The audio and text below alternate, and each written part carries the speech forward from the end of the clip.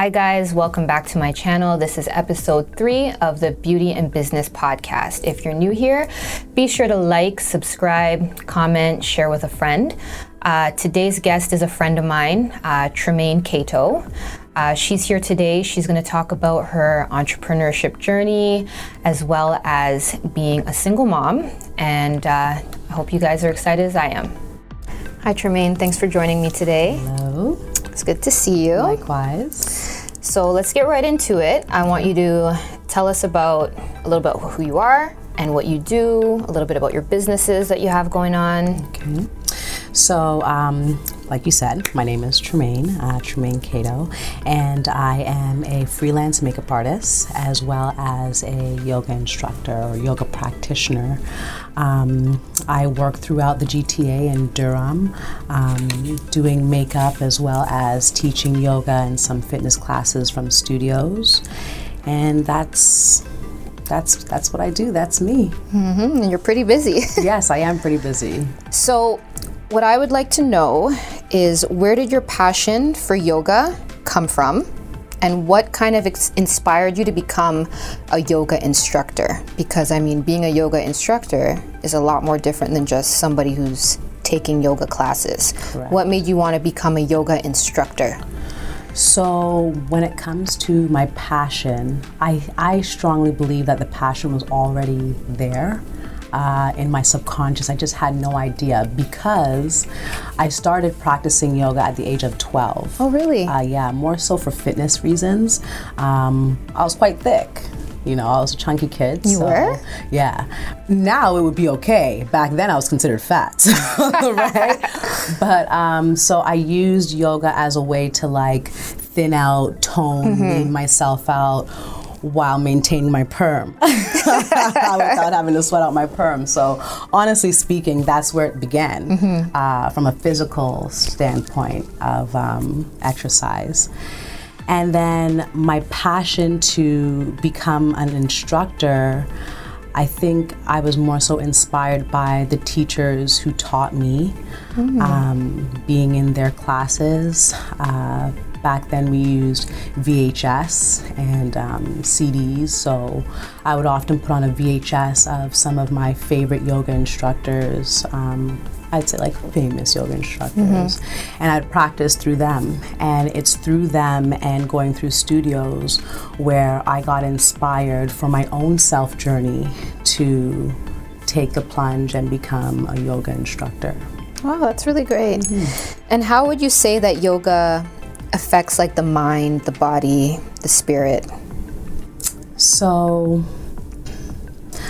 I would say instead of the word affects, I would use the word transcends, because it's more of a spiritual awakening from the body into the body.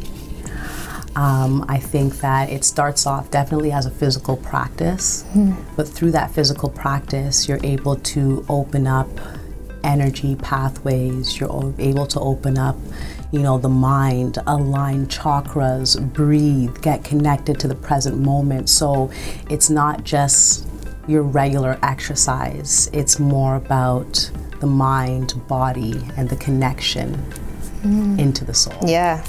That's good. It's deep stuff, man. I can bet. It sounds like it. And This is all new to me. It's great because they have different styles of yoga. So I think that... Yeah, because I also see that you offer the prenatal yoga. Exactly. So it caters to everybody and every body, you know, whether you're pregnant, if you like a hot yoga style, if you're more into a restoration where you just want to relax, or if you want to have a slow flow. So it's even if you want to have like a power yoga and you want to sweat, there's different styles of yoga. So I think it can be for everyone. Wow, that's good. Yeah. And you're also a makeup artist. Yes. How did you get into that? So I was such a tomboy in high school. In grade 12, I had like no idea what I was going to do. Really? Absolutely none. And Wow. I'm pretty sure a lot of people thought that I would do like, you know, some sort of like engineering. Were you into like sports and stuff? Like when you said you were a Very tomboy, much were you into so. sports? Very much so. I was into basketball mostly, and tennis. And so I think a lot of people thought that I would go into maybe like a sports field or like a trade of some sort. But, you know, one day I was just looking through a magazine and I saw a beautiful black girl and I'm like, you know what? I think I'm going to go into more of a creative field, you know, more so makeup. And, you know, speaking to my parents, they're like, "Are you sure? You want to do that? You know, are you sure you want? You know, what's the future hold for that? Yeah. You know? Is there money in that? Exactly? Yeah. And I'm like, you know what? What do I have to lose? Yeah. I'm still at home, so if anything, you guys are just gonna have to put up with me for a couple more years. Yeah. So I decided to go to Sheridan College, and that's where I got my diploma for cosmetics and skincare. And from then on, I realized that it was good for me. You know, it was a good fit for me. It opened up my creativity. And you're a very artistic person. I am. Yeah. I really am. So it was perfect. Yeah. Yeah. And what would you say made you decide to become an entrepreneur? Because I mean, between yoga and makeup, those are two things that you kind of do for yourself. It's like your two businesses, basically. Right. My two babies. Exactly. So what made you decide to become an entrepreneur? I'm going to do my yoga and my makeup. These are going to be my businesses. This is going to be my thing. I was inspired by people who were doing it, and not just makeup or yoga, but just doing their own business. And I was sick and tired of working at the bank. Not that I didn't like the people or the customers, I just didn't like the routine. How many times can I pay a Visa? How many times can I get up and give you cash? Like, give me something new Or to cash work a with. check. Or cash a check. Give me something new to work with. I felt like my creativity was stagnant. I felt mundane, just stuck. And Like you couldn't grow. Exactly. Well, I could grow, but I'd be growing with them. Yeah. In their vision, Yeah. with their company. Meanwhile, my creativity and what I want to do in my dreams are suffering almost. So, you know, that's what really made me want to push to do my own thing. And it just happened. You know, one day I got into a little bit of a debate with my manager in the back room, and I just said I quit. Just like that. I couldn't take it back. I'm like, oh shit, what did I just do? And she's like, are you sure? She's like, you know what, she's very sweet. She's like, I'm gonna give you 24 hours to think about it and come back tomorrow and, you know, let me know. And I'm like, okay. And I went home and I'm like, and I spoke to my mom, but this has been something that was always on my mind, you know? I spoke to my mom, I spoke to my partner at the time, and he was just like, don't worry about it, you know, like, do your thing, and I got you just in case. And I went back the next day with the letter. I'm like, no, seriously, I quit. I'm done. Yeah. Done. Done like dinner. Done like dinner. And yeah, that's, from there on it was, and you know, last point, not that I want to talk about it too much, but when you choose to bet on yourself and step into the fear, that's when multiple doors start opening in your favor. Exactly. And I'm sure that you walking out of the bank that day that you said you quit, you probably felt like a sigh of relief, almost, like, you know? Yes, a sigh of relief and a little bit of fear for the uncertainty that was to come. Yeah, which is normal. Which is normal because you're going from something so certain to uncertainty. Yep. But within that uncertainty, a lot of doors unraveled and opened for me. So in hindsight, I would do it again. Yeah. Absolutely. That's good. Now, you're also a mom. Yes. So a beautiful little boy. Thank you. How do you juggle your work and life and mom balance? Like, it's a challenge for sure. It's definitely an obstacle. I think that for the two of us, I try to stress to him that we're a team. So we can't slack, you know, you have to pull your weight, I have to pull my weight. And that seems to be quite helpful, as well as like having support around me to help me when I'm working late or, you know, when I need help with Christian to pick him up or to watch him for the weekend or what have you.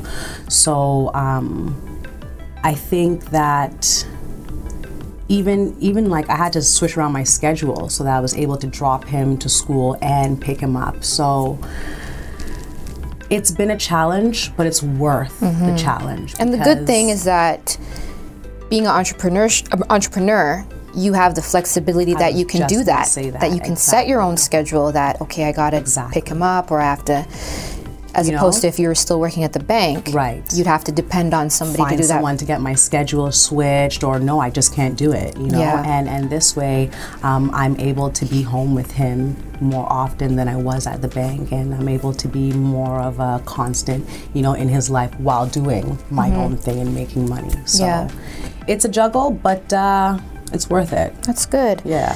Now, tell us about being a boy mom in today's world, and what are some of the things that you try to teach or instill in your son? So we have, we've had a lot of obstacles, you know, just the labels, the targets that, you know, come with having a black boy. Yeah. There's already 2 strikes against him before he even says anything. So that's definitely one thing that I instill in him. And with that being said, education for me is very important, because those 2 strikes may be against you, but education is your weapon. I'm not a dummy. Right. I don't raise dummies. So education is definitely key, and he's extremely smart. Also, I'm trying to teach him about self-regulation, being able to know yourself when, you know, knowing when you're angry, knowing when you're getting anxious or confused, or being aware of how that feels, so that you don't get swept into what other people want to do, and you have your own ground. This is how I feel. This is how I'm going to move with that. I tell him I don't raise sheep. I'm very real. He's only 8, but I'm very real with him. Yeah. You know, I don't raise sheep. And he's like, oh, what's sheep? I'm like, sheep are people, they follow. You know, I don't raise followers. I raise leaders. So if you're going to do something, you're going to do it, and you're going to lead.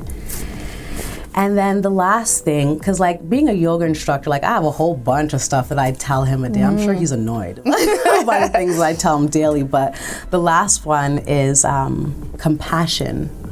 I do want him to grow up being a black boy that's not afraid to cry. Yeah. Not afraid to say, I'm sorry.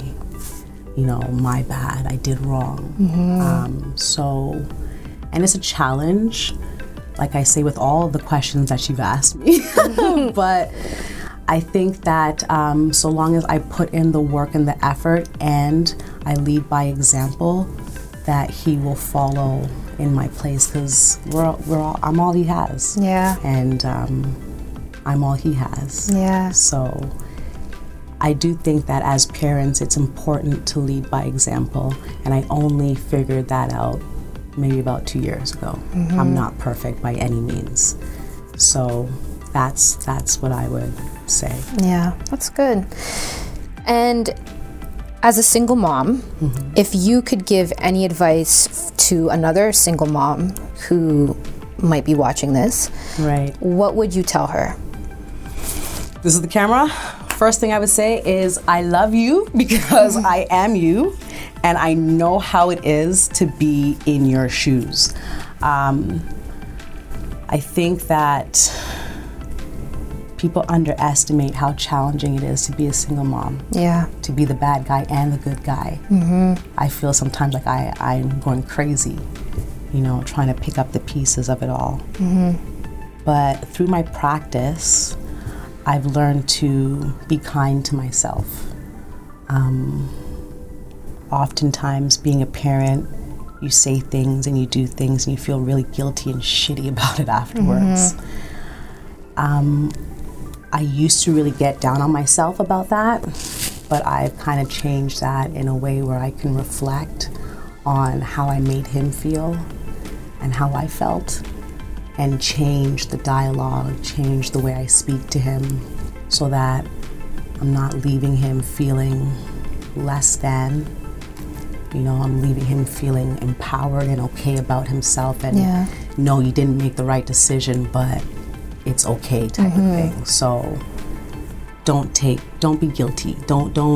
And if you are guilty about how you discipline or how you punish or how you move in this journey without a book, give yourself some kindness and some love and compassion, because nobody gives you a book on how to do it. So that's what I would say. Yeah. And final question I have for you is, what would you tell your 16-year-old self or your younger self?